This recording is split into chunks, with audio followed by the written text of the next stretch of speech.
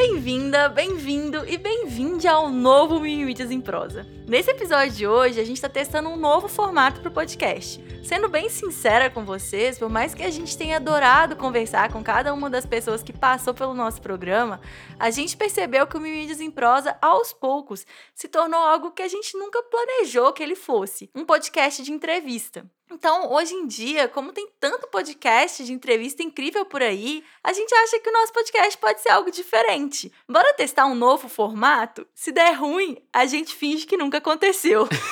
Acho que o contexto pede, inclusive, que a gente se represente. Bom, é isso aí. Meu nome é Leonardo de Oliveira, aqui estou, sou mestre em design, graduado em design e artes visuais também. Hoje eu lidero times de design em produtos digitais, além de ser professor de pós-graduação, criador de conteúdo e mentor na comunidade de UX e Tech. Eu me interesso muito por tecnologia, experiência do usuário, negócio e pessoas e também acho importante mencionar, hoje eu tô nômade. E o meu nome é Clara Matheus, além de criadora de conteúdo e streamer, eu curso doutorado em estudos literários, integro um grupo de pesquisa sobre intermedialidade. E na minha tese eu estou investigando um fenômeno específico, que são adaptações de textos da literatura para as redes sociais. Eu me interesso muito por literatura, por cultura da internet e por audiovisual.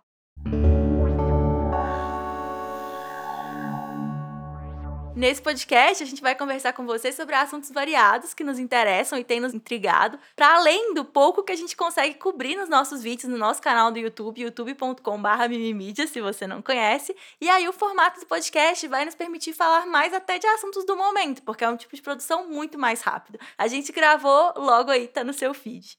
E essa mudança de formato não significa que você nunca mais vai ouvir um papo com convidados por aqui. Por causa dos nossos vídeos, a gente vai continuar conversando, entrevistando pessoas interessantes e pode ser que a gente acabe postando algumas dessas conversas para vocês. Mas por hora a gente resolveu mudar um pouco as coisas por aqui. E bom, né? Chega de explicar, vamos ver na prática como o Mimimidias em Prosa vai funcionar agora. Léo, diz aí, qual que é o primeiro assunto que você trouxe pra gente conversar hoje? Olha só, primeiro assunto desse novo formato do podcast de 2022. Na verdade, eu queria trazer o assunto do nomadismo. Afinal de contas, né, foi o último vídeo, né, que a gente lançou, que a gente tava conversando, né? A partir daquele papo com a Elora e com o Mundo Sem Fim, a Michelle e o Renan. E especificamente eu queria compartilhar sobre o primeiro mês de vida nômade. Como que tá sendo isso? Nossa, eu quero muito saber. Especialmente porque eu tô entrando no nomadismo involuntário no próximo mês. Exatamente. Eu quero muito saber como tá sendo. Nossa, é loucura. Assim, deixa eu falar, o meu dia a dia tá menos diferente do que eu esperava. Eu acho que isso é uma coisa engraçada. E pra quem não sabe, assim, também, essa transição pro nomadismo, né, ela não veio só da ideia de sair de casa, assim, né, lá do meu lar em Belo Horizonte, mas também de juntar com minha namorada, né, então são várias transformações ao mesmo tempo, então se confunde um pouco o que é o quê. Primeira coisa, assim, eu acho que é legal falar um pouco, contar caso. Mas não é muito caso, não. É porque é perrengue que ninguém fala. E aí acaba que você não fica sabendo que essas coisas existem.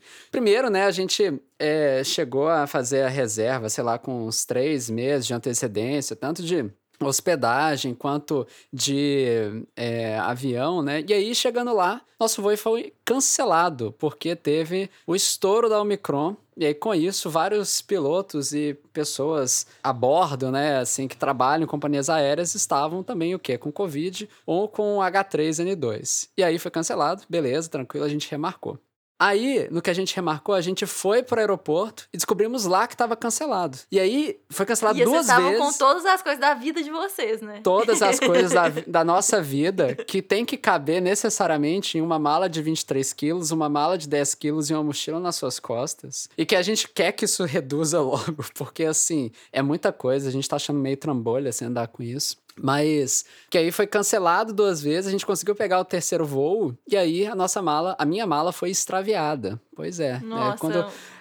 E tava toda a minha vida lá. Porque é isso, quando a sua mala é extraviada e você tá indo viajar pra algum lugar meio a lazer é uma coisa. Outra coisa é quando, tipo, tem todas as suas roupas, todos os seus equipamentos e todas as coisas que não podem ser extraviadas. Mas aí depois, enfim, né? Chegou. Deu tudo certo, chegou logo em seguida. Ai, ufa. E aí, bom, o que dá pra eu falar, assim?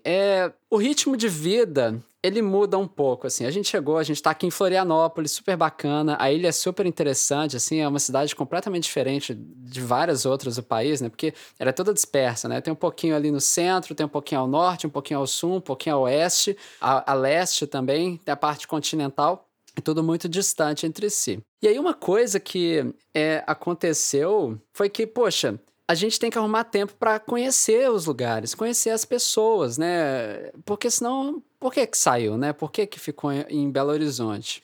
E aí um novo ritmo de vida aparece, né? Onde eu não tenho mais o final de semana para trabalhar. Parece que isso assim, é bom, adoro. Eu acho que é uma mudança forçada no hábito da vida. Mas está sendo, assim, uma loucura conseguir encaixar o que era o meu ritmo de trabalho anterior dentro de segunda a sexta, nas partes da noite e da manhã. Então, assim, durante a semana tá uma loucura muito intensa, assim, para no final de semana a gente conseguir, de fato, né, conhecer os lugares, conhecer as pessoas e, de fato, ali, viver, né, esse lugar que a gente tá. E conta de Florianópolis? Pois é, eu queria falar um pouco disso e eu vou começar pelo assunto mais tenso. Depois eu falo das partes legais. A gente falou do vídeo da coisa da gentrificação, né? E aí eu não pude, assim, eu não pude evitar de notar a arquitetura local, né? E aí trazendo um pouco desse olhar meio de design, né? Desse repertório nosso do que é um centro histórico, o que é uma cidade que tem sei lá, que nem Belo Horizonte, né? Que tem várias décadas ali da sua construção e o que são construções novas, né? Modernosas, tipo capa de revista, né? Quando a gente vem pra cá, a gente visitou o Museu da Cidade. E aí, no próprio Museu da Cidade, lá falava da parte histórica da gentrificação, não, mentira, da especulação mobiliária, especificamente. E falava também, especificamente, da construção e ocupação das áreas de preservação permanentes, devido justamente à ampliação do espaço urbano na ilha. Até aí, tudo errado, né? Mas assim, tudo bem, eu acho que em Belo Horizonte também é assim. Mas, quando você anda pela ilha, você vê muito disso, assim.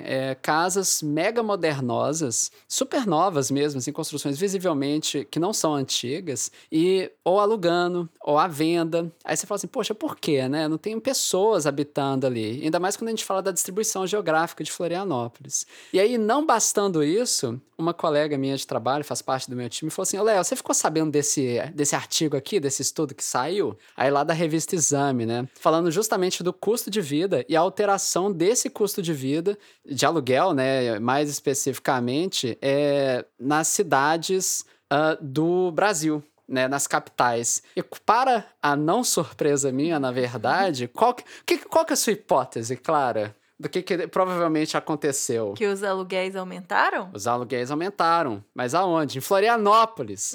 Florianópolis e Fortaleza, se eu não me engano, quer ver? Vou até abrir aqui, eu separei as tabelinhas. Especificamente, as cidades com maior variação foram Curitiba, com 14% de aumento nos aluguéis. Florianópolis, em segundo lugar, com 11,59% de aumento. Depois Recife, com 11% também. Enfim, uma série de outras. E São Paulo, o que aconteceu com São Paulo? Reduziu em 0,92%. Isso é variação para 2021, né? Então, que conexões que a gente faz na nossa cabeça quanto a isso?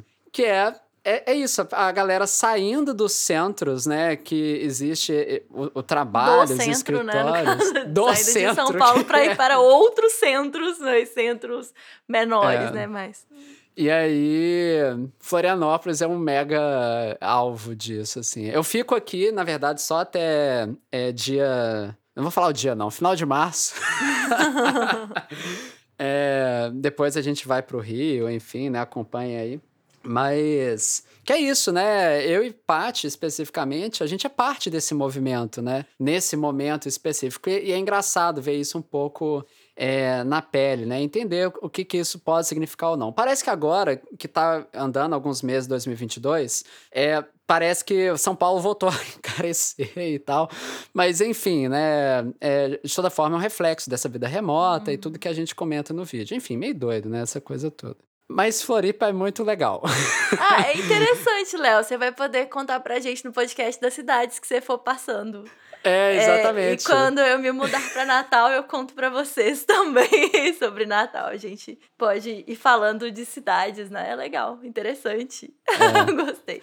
Eu vou contar rapidinho, assim, resumão. Floripa. Floripa é muito legal, o centro fica mega movimentado durante a semana, mas no final de semana fica deserto, o que fica ocupado são as praias mesmo. O norte tem as águas quentes, que é super gostoso, tem os lugares super chiquetosos, a alimentação é super gostosa aqui, a alimentação de praia, né? E aí é interessante, assim, que a história tem essa coisa que antes ela chamava desterro, né? E aí que ela tem uma história super sangrenta com o Floriano Peixoto e por isso virou Florianópolis. Enfim, umas coisas aí que a gente vai descobrindo. É bem intenso, na verdade. Não é bonito, não. Pois é. E aí, quanto às pessoas, né, devido à pandemia, a gente tá tendo uma certa dificuldade de se relacionar e conhecer a galera local e tal. Mas como Patrícia, ela trabalha com dança, né, a gente teve a oportunidade de conhecer a galera daqui e tal. Uma pessoa bem simpática, assim. Pra falar a verdade, todo mundo muito educado, muito tranquilo, assim. Mas queria ter conhecido mais. E eu vou parar por aí, senão já vou me alongar demais. Florianópolis, muito bom. Depois eu conto mais, se for o caso, se parecer um assunto legal. Boa, Léo, adorei.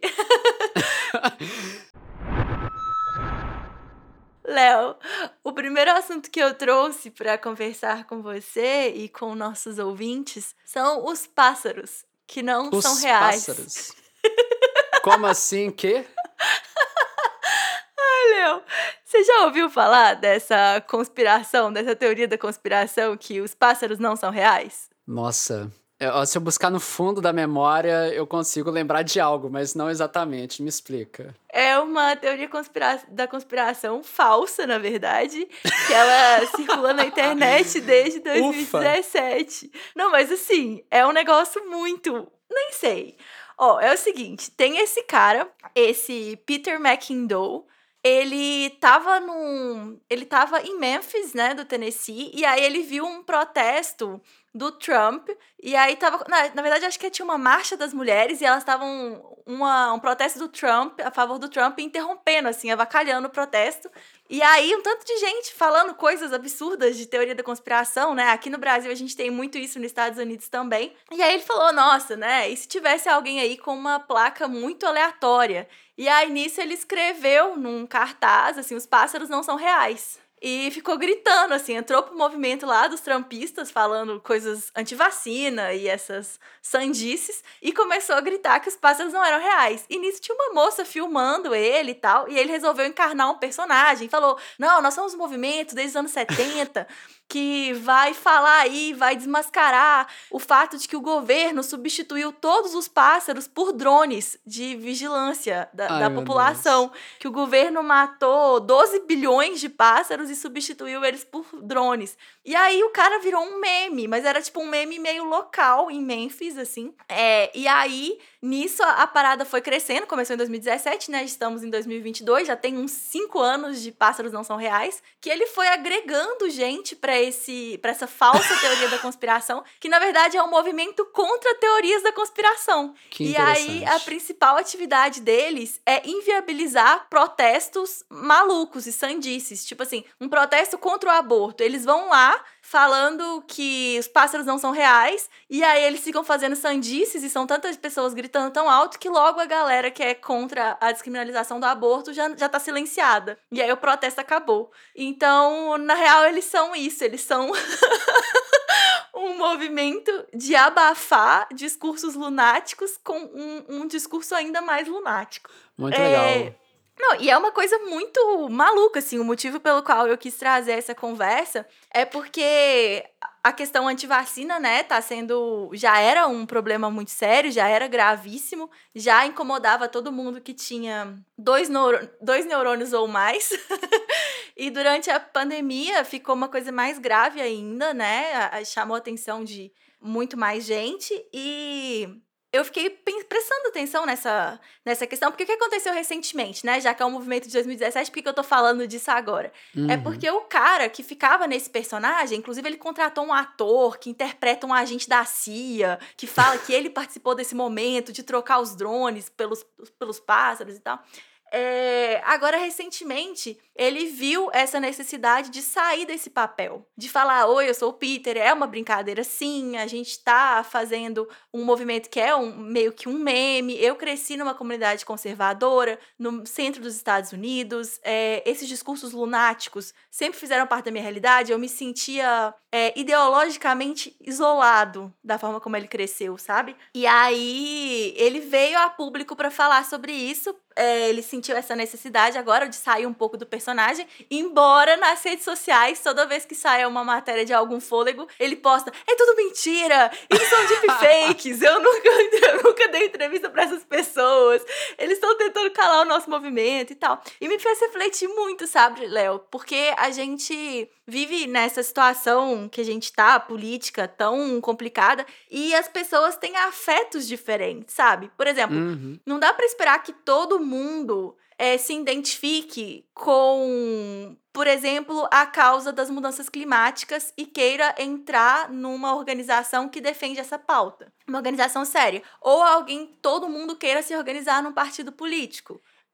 Mas vai ter gente que vai se identificar com uma causa que é um pouco meme, sabe? Assim, que é uma coisa, meio que uma piada da internet, mas que com isso vai fazer alguma mudança no real mesmo, assim, sabe? Mesmo que seja causando aí barulho e incomodando quando precisar incomodar.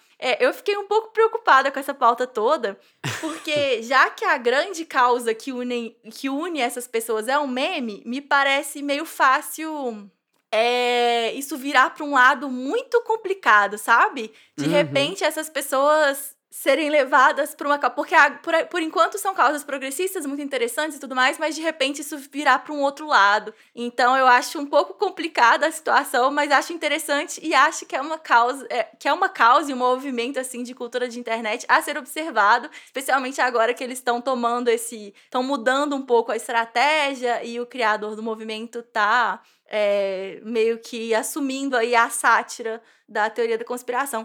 Eles saíram teve uma entrevista com ele no New York Times, teve um vídeo dele na Vice, teve o podcast do The Daily, que é o podcast do New York Times. O que não falta é material para se informar sobre essa causa, se você achar aí que é uma coisa que você quer saber mais sobre. Eu achei super legal, assim, que é sobre sabotar e hackear, né? Assim, usar do meme é uma forma de hackear a atenção das pessoas, né? E, de fato, de sabotar o movimento, assim. Eu fiquei só um pouco preocupado quando você começou a falar. Eu esqueci qual que é o nome do termo.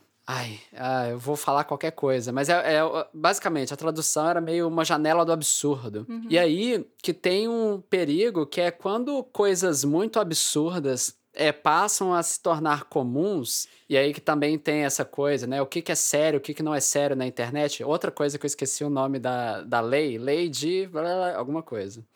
Isso me faz pensar, poxa, será que essa pessoa ela está contribuindo para evitar discursos absurdos? Ou será que talvez esteja tendo o reflexo oposto do esperado, né? Quando a gente tem mais discursos absurdos no ar, talvez as coisas que pareciam muito absurdas pra gente, de repente elas podem parecer um pouco menos absurdas. O pessoal comenta muito isso, falando, tipo assim, do fenômeno do Trump, né, um pouco, e enfim, né, Bolsonaro também.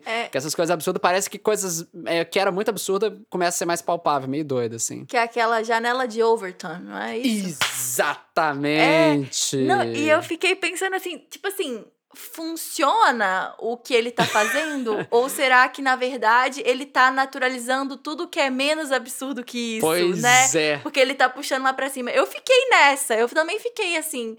Ai, meu Deus, eu acho que é importante pensar sobre isso, eu acho que é importante prestar atenção. Me parece que lida com outro tipo de afeto, sabe? Gente que tá sozinho em casa, que tá insatisfeito, mas que por algum motivo não vai se organizar num partido e que se identifica. Me parece algumas coisas interessantes sobre isso. Ao mesmo tempo, me lembra muito Jornadas de Julho, e aí que a pauta que unia todo mundo não era 100% clara, e de repente ela foi capitaneada pela direita, e a gente já sabe onde a gente tá hoje. Então, assim, mas eu fiquei tipo, ai meu Deus, talvez eu queira conversar sobre pássaros. Voltando no assunto de pássaros espiãos, Não, é porque eu tava tentando encontrar no Twitter, eu não encontrei aqui. Inclusive, ele me impediu de carregar mais coisas, porque eu fui tão fundo no feed, que ele para, né? Tem uma hora, parece. Eu vi um vídeo, eu não vou nem citar a fonte, né? Foda isso. Mas que é isso, falando. Dezenas de pássaros caindo duros na rua, assim, ó, de uma vez. Eu vi isso. Aí você fala assim, caraca! Eu vi isso. Pássaros espiões, eu achei que era por isso que você tinha trazido a... Não, mas filme de terror. Filme de terror. Total filme de terror. Totalmente como o apocalipse começa, né? Ou termina, né? Ou porque a gente já tá no apocalipse, sei lá. Ai, que horror, Léo. E meu segundo assunto, nosso terceiro, então, é o seguinte. Clara, você viu um documentário da Netflix super recente chamado O Golpista do Tinder? The Tinder Swindler. Eu assisti isso.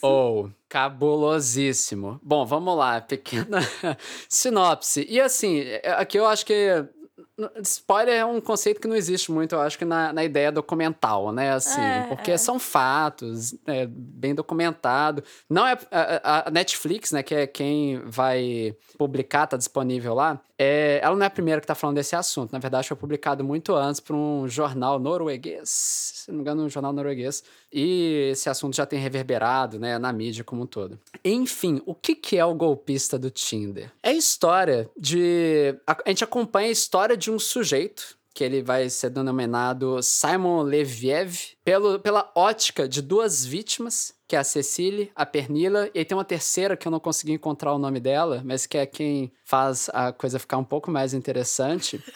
E é uma... Eu vou evitar spoilers demais porque é divertido, algumas coisas, pontualmente. Mas é uma história que eu acho que, assim, causa um terror absurdo na gente. Por quê? É uma pessoa que usa de engenharia social e um entendimento muito, assim, de engenharia mesmo, assim, né? O que ativa numa pessoa gatilhos emocionais que colocam ela num espaço de vulnerabilidade para poder se aproveitar disso. E aí, é isso, é o cara aplicando esses golpes através do Tinder, mas também, enfim, né, construindo relacionamento com pessoas e nesses golpes endividando absurdamente as pessoas no meio do caminho, tipo, pedindo dinheiro emprestado, através de uma narrativa que ele era uma pessoa super rica ali, poderosíssima, né, e que poderia pagar isso de volta. Que ele usa o dinheiro da pessoa que ele tinha dado o golpe antes pra provar pra próxima vítima que ele era rico, né? E essa vibe. Exatamente. Não, e é absurdo. Você fica vendo assim... Caraca, essa conta não tá fechando. Essa conta não tá fechando. Peraí, não, de onde que ele tirou esse dinheiro? Porque tá muito real tudo. Tipo, você fala assim, eu acreditaria nessa pessoa. É porque não tem como não acreditar. Você voa de jato particular, aí de repente tem ali um monte de galera trazendo comida sem fim, com caviar e folhas de ouro. E aí você conhece a família da pessoa. E aí você fala assim, caraca, não, de fato, tá tudo certo aqui. É muito... E aí... o que isso me provoca de gatilho de reflexão, né? Primeiro, assim, né? Existem pessoas horríveis no mundo. Isso não é exatamente uma novidade, mas é um lembrete, assim, caraca. É um espaço de vulnerabilidade, por quê? Beleza, hoje eu não frequento o Tinder, mas eu frequento o Instagram, frequento o Facebook, frequento esses lugares todos, né? E ali, poxa... Eu poderia encontrar tranquilamente uma pessoa dessas. E aí me faz pensar, segurança de dados, com quem você compartilha seus dados, a questão de impunidade, porque o cara lá, enfim, né, as moças continuam devendo fortunas e o cara meio que se safou dessa, né, e também o risco de crimes, olha que loucura, relacionados especificamente a comportamento e dinheiro. Por quê? Por que as moças ainda estão endividadas? É porque você não pode emprestar o cartão, aí isso tá tudo nas cláusulas lá. Você não pode pegar empréstimo, isso tá tudo nas cláusulas de todos os lugares. Nunca emprestem o cartão de crédito de vocês. O crédito é exclusivamente seu, pelo amor de Deus.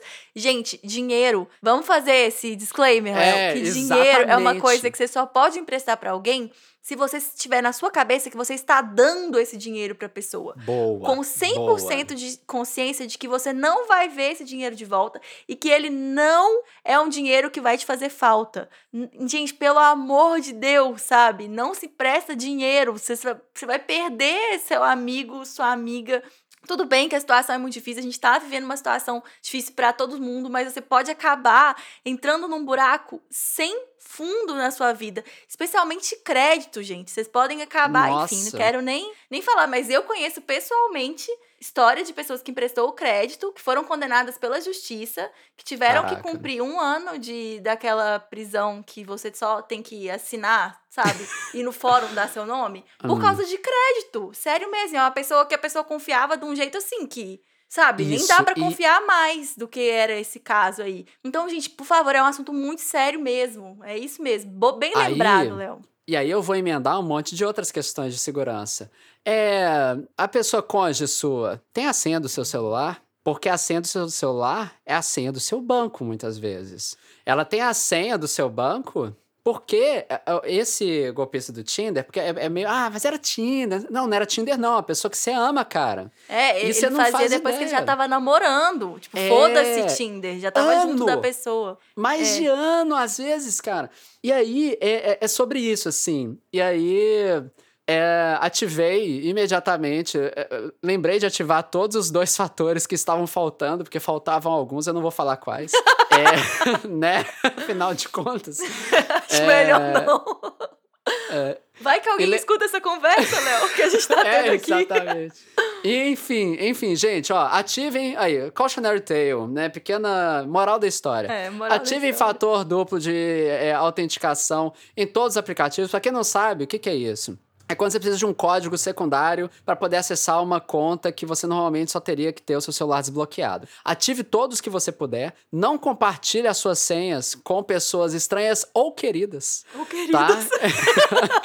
E essa dica da Clara, eu não tinha pensado nisso, não mas é perfeita. Crédito. Não se empresta crédito e o dinheiro emprestado é dinheiro dado. É isso. Ó, e vejam, porque assim... A história é horrível, mas é muito engajante, é muito interessante, assim. Isso revira voltas, assim. É bem, bem interessante. E essa era a coisa que eu tinha pra trazer. Muito legal, muito assim. Bom. Impressionante. É mesmo. E tá, então, meu último assunto de hoje, nosso 4º assunto. Vou falar de algoritmo de detecção de serial killer. Jesus, que? Sério, é isso mesmo. Achei perigoso. Esse foi um assunto que cruzou o meu caminho nesses últimos dias e que eu achei muito interessante trazer, especialmente porque e isso de você ter falado que é perigoso, eu acho que é muito legal, porque mostra justamente o motivo pelo qual eu trouxe esse assunto. Porque quando a gente tá conversando de redes sociais, algoritmo já virou um nome de vilania, né? Tipo assim, quase... Quando você tá falando de, tipo assim, uma coisa que é horrível, que controla, que manipula. E aí eu achei muito interessante trazer um caso de um algoritmo que tá tendo uma funcionalidade tão da hora. Que teve, né? Ainda tá em uso, mas enfim. É uma história em específica sobre um algoritmo que foi inventado por um jornalista investigativo, que é o Thomas Hargrove. O que foi a parada, assim? Ele desenvolveu um algoritmo que usa o banco de dados do FBI para identificar grupos de casos que não foram resolvidos e ele agrupa com base em localidade geográfica, né, principalmente, mas também gênero, idade, modo de que aquela pessoa foi morta. E nesses blocos, o algoritmo é capaz de apontar para a possibilidade desses crimes estarem sendo cometidos por um serial killer. E aí, ele treinou o algoritmo, né, com base... Primeiro, acho que importante a gente falar o que é um algoritmo, né, Léo? Porque o algoritmo nada mais é do que quando você treina uma máquina para fazer uma receita, assim. As pessoas falam, uma receita de bolo. É seguir instruções passo a passo. Então, nesse caso, era pegar esse banco de dados, né, fazer uma varredura e separar por fatores que o algoritmo aí foi treinado para identificar. E aí, identificar quais casos e quais cidades, quais localidades esses casos não resolvidos, eles podiam ser agrupados. Porque muitas vezes, eu acho que aqui no Brasil também acontece de uma forma parecida. Olha aí, a gente podia perguntar pro nosso amigo Lucas Ed. Vou perguntar para ele e se ele dá uma resposta, eu coloco o áudio aqui. Oi, Clara. Oi, Léo. Oi, pessoal. Aqui é o Lucas Ed, o seu consultor para assuntos de crime correlatos do mimimidias. Espero que vocês estejam bem. Então, Clara, Sobre esse lance da comunicação entre as unidades policiais, isso é um problema que a gente tem no Brasil também. Na verdade, a gente tem um imaginário de que esse é um problema só nosso, assim, de que outras unidades policiais, como delegacias, distritos e etc., em outros lugares do mundo não tem esse problema. Mas a gente tem isso no Brasil, assim, né? A gente tem... e é um problema de duas mãos, assim, na falta de uma palavra melhor. É que a gente não tem uma lógica de atualização de casos, né? Então, um caso está sendo trabalhado numa unidade X, ser de conhecimento da outra. Seria até bem difícil fazer isso, né? Porque as duas unidades têm o seu volume de casos próprios e gerir isso tudo seria bastante difícil. A outra coisa é uma que eu chamo sempre de uma metagestão do conhecimento. Então, ter uma instância que gerencie tudo que é produzido pelas unidades policiais no seu fazer cotidiano e faça uma análise disso, né? Para perceber padrões, para perceber elementos importantes para prevenção, por exemplo. Correlações são muito úteis para você trabalhar a prevenção, né? Então a gente não tem nesses níveis, nem em tempo real, na ocorrência, né? Nem a posteriori, com uma análise, assim. Claro, tem algumas facilidades, né? Então, por exemplo, Minas tem um sistema integrado de gestão de procedimentos policiais. Então é possível acessar essa informação, mas aí a informação de uma outra unidade. Mas aí depende de um interesse pessoal meu em buscar esse dado, né? Mas eu acho que no Brasil, as delegacias também não se conversam muito sobre os dados. E nos Estados Unidos acontece isso muito. Então, ele pega essa base que é federal e compara os dados todos, né? E aí, nisso, uma das coisas que aconteceu, quando o algoritmo dele estava treinado já, foi identificar um grupo de casos não resolvidos numa cidade no Indiana, nos Estados Unidos, de mulheres que tinham sido estranguladas. E aí... ele foi até a polícia em Gary, né, falar, olha só, esse caso aqui, lá na Indiana, isso aponta para um potencial serial killer e tal, e eles falaram que não, e meio que descartaram o projeto dele, e logo depois, mais uma mulher foi assassinada por esse mesmo serial killer, que era responsável por esses casos, que o algoritmo detectou. E aí tem um podcast que eu tava ouvindo, muito interessante, que chama Algorithm, que é sobre essa história, sobre esse podcast e sobre esse assassinato dessa moça da África, que não precisava ter acontecido nunca. E aí eu acho muito interessante o assunto todo pra gente pensar, assim, sobre como algoritmo é uma palavra que a gente usa, assim, como esse grande vilão, o algoritmo, quando na verdade é só um treino, né? Uma receita que se faz, né? Que o algoritmo pode fazer qualquer coisa, inclusive atuar aí na segurança pública. E aí, então, eu super recomendo o podcast e a reflexão no geral, assim, sobre outros usos de algoritmo. Inclusive, achei fantástico o caso trazido. A gente tem um vídeo no canal falando justamente sobre algoritmos com duas pessoas fantásticas, que são a Vila, meu Deus! A Mila e a Vivi. Não são a mesma pessoa, não chamam Vila. Falando sobre justamente como são algoritmos. E aí a gente discute uma questão, por que eu falei assim, nossa, que perigo, achei perigoso. E a gente fala sobre as implicações éticas, justamente, né? O algoritmo ele não é mau, né, por si só, mas a gente tem que prestar atenção em três questões centrais, assim. Se ele tem escala, né, então se ele tem escala, ele tem um potencial, se ele causar qualquer estrago, já vai ser muito estrago. Se ele é maléfico, então...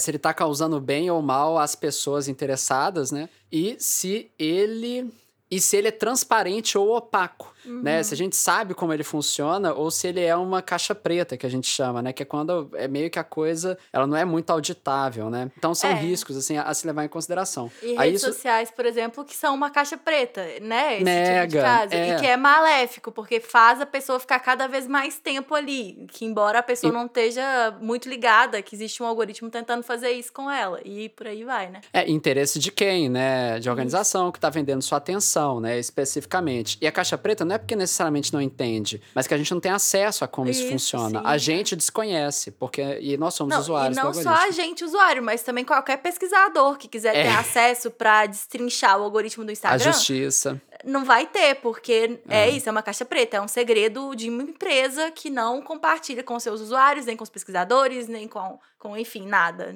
É um segredo ali. E aí, é isso. Quem fala sobre isso também é a Cathy O'Neill, fica uma leitura, Armas de Destruição Matemática, muito bom o livro. E aí só reflexões, né? Tipo, porque você falou desse caso, eu fiquei pensando na questão de reconhecimento facial sobre crimes e como isso reforça vieses de racismo nas comunidades em que é implementado, porque vai replicar justamente a base de dados que já tem. Então, assim, muito doido, mas eu achei muito nobre, achei bem legal e pode ser usado para o bem, né? Acho que é isso, assim. Isso, e uma coisa que eu achei interessante sobre serial killers em específico é porque, por exemplo, quando você vai fazer uma coisa desse tipo, e assim, eu amo true crime, né? Então, assim, porque o motivo pelo qual eu estava ouvindo esse podcast de true crime é porque eu amo true crime.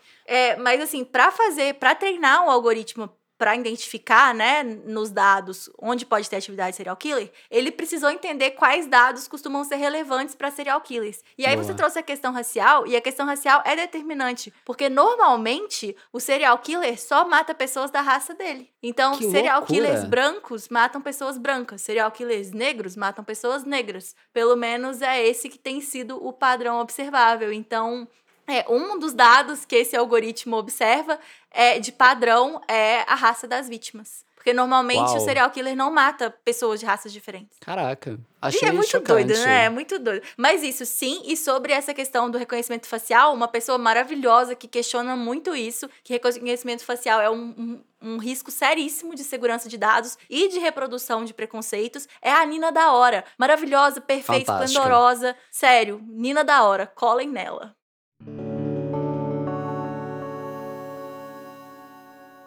É isso, né? Acho que é. Bons Temos assuntos. um primeiro episódio? Temos o primeiro. É isso, gente. Acho que deu pra entender aí qual que é a vibe. Assuntos. A gente quer conversar, a gente quer trazer pra vocês assuntos e conversar. E a gente vai conversar entre gente. E agora essa conversa continua. A gente só jogou aqui a sementinha. Então, se você quiser comentar qualquer um desses assuntos, ou indicar um tema pro nosso próximo episódio, ou até comentar o que você achou desse novo formato. E aí, rolou ou a gente apaga e finge que nunca aconteceu? Saiba que a gente quer muito te ouvir. A gente criou salas no nosso Discord só pra gente conversar sobre o Mimimidias em Prosa. Você pode acessar o nosso Discord, que tem mais de 2.000 pessoas, mas que é super organizado, eu juro, em discord.io/mimimidias. O Mimimidias em Prosa... Pode falar, Léo, desculpa. E aí, você vai finalmente poder falar, assim, quando a pessoa perguntar sobre o que é esse podcast, você vai falar assim, é sobre assuntos. É um podcast. Exatamente. É um podcast, eu acho que a gente já pode apontar aí para um lado. É um podcast sobre mídia e cultura da internet. Boa. Assuntos de mídia. E cultura da internet. E design. E tudo. Enfim. Mídia, né, gente? Vocês sabem aí que o nosso assunto é mídia. O Mimimidias em Prosa só é possível graças aos nossos apoiadores do Catarse. Vem você também conhecer a nossa campanha catarse.me/mimimidias. Mimimidias em Prosa é editado pelo incrível Taneko Oshima. E se você gostou desse programa, não deixa de seguir, favoritar, deixar um comentário, dar 5 estrelas. Agora no Spotify você pode dar 5 estrelas. Por favor, pare agora e dê 5 estrelas. Ou interagir de qualquer outra forma que você estiver usando aí pra ouvir. Qualquer plataforma de podcast, tem um jeito de interagir. Dá uma olhada, interage aí com a gente. O Mimimidias em Prosa fica por aqui. Você pode continuar me acompanhando nas nossas redes sociais. Você me acha no Twitter em @claramateus e no Instagram @claramateus_. E você me encontra no Instagram em @leonardo_bos e no Twitter em @leo_bos. E você tem um curso, né, Léo? Eu tenho um curso, bem lembrado, verdade, que é sobre UX, né, já que a gente tá falando sobre assuntos, né, enfim, que é super legal pra quem aí tá em transição de carreira ou quer aí uma visão mais estratégica sobre design, né, em produtos digitais, que é o Skill UX para além da tela. E aí você encontra esses links todos no meu Instagram, no meu Twitter, tá tudo lá. É isso, gente. Tchau! Tchau!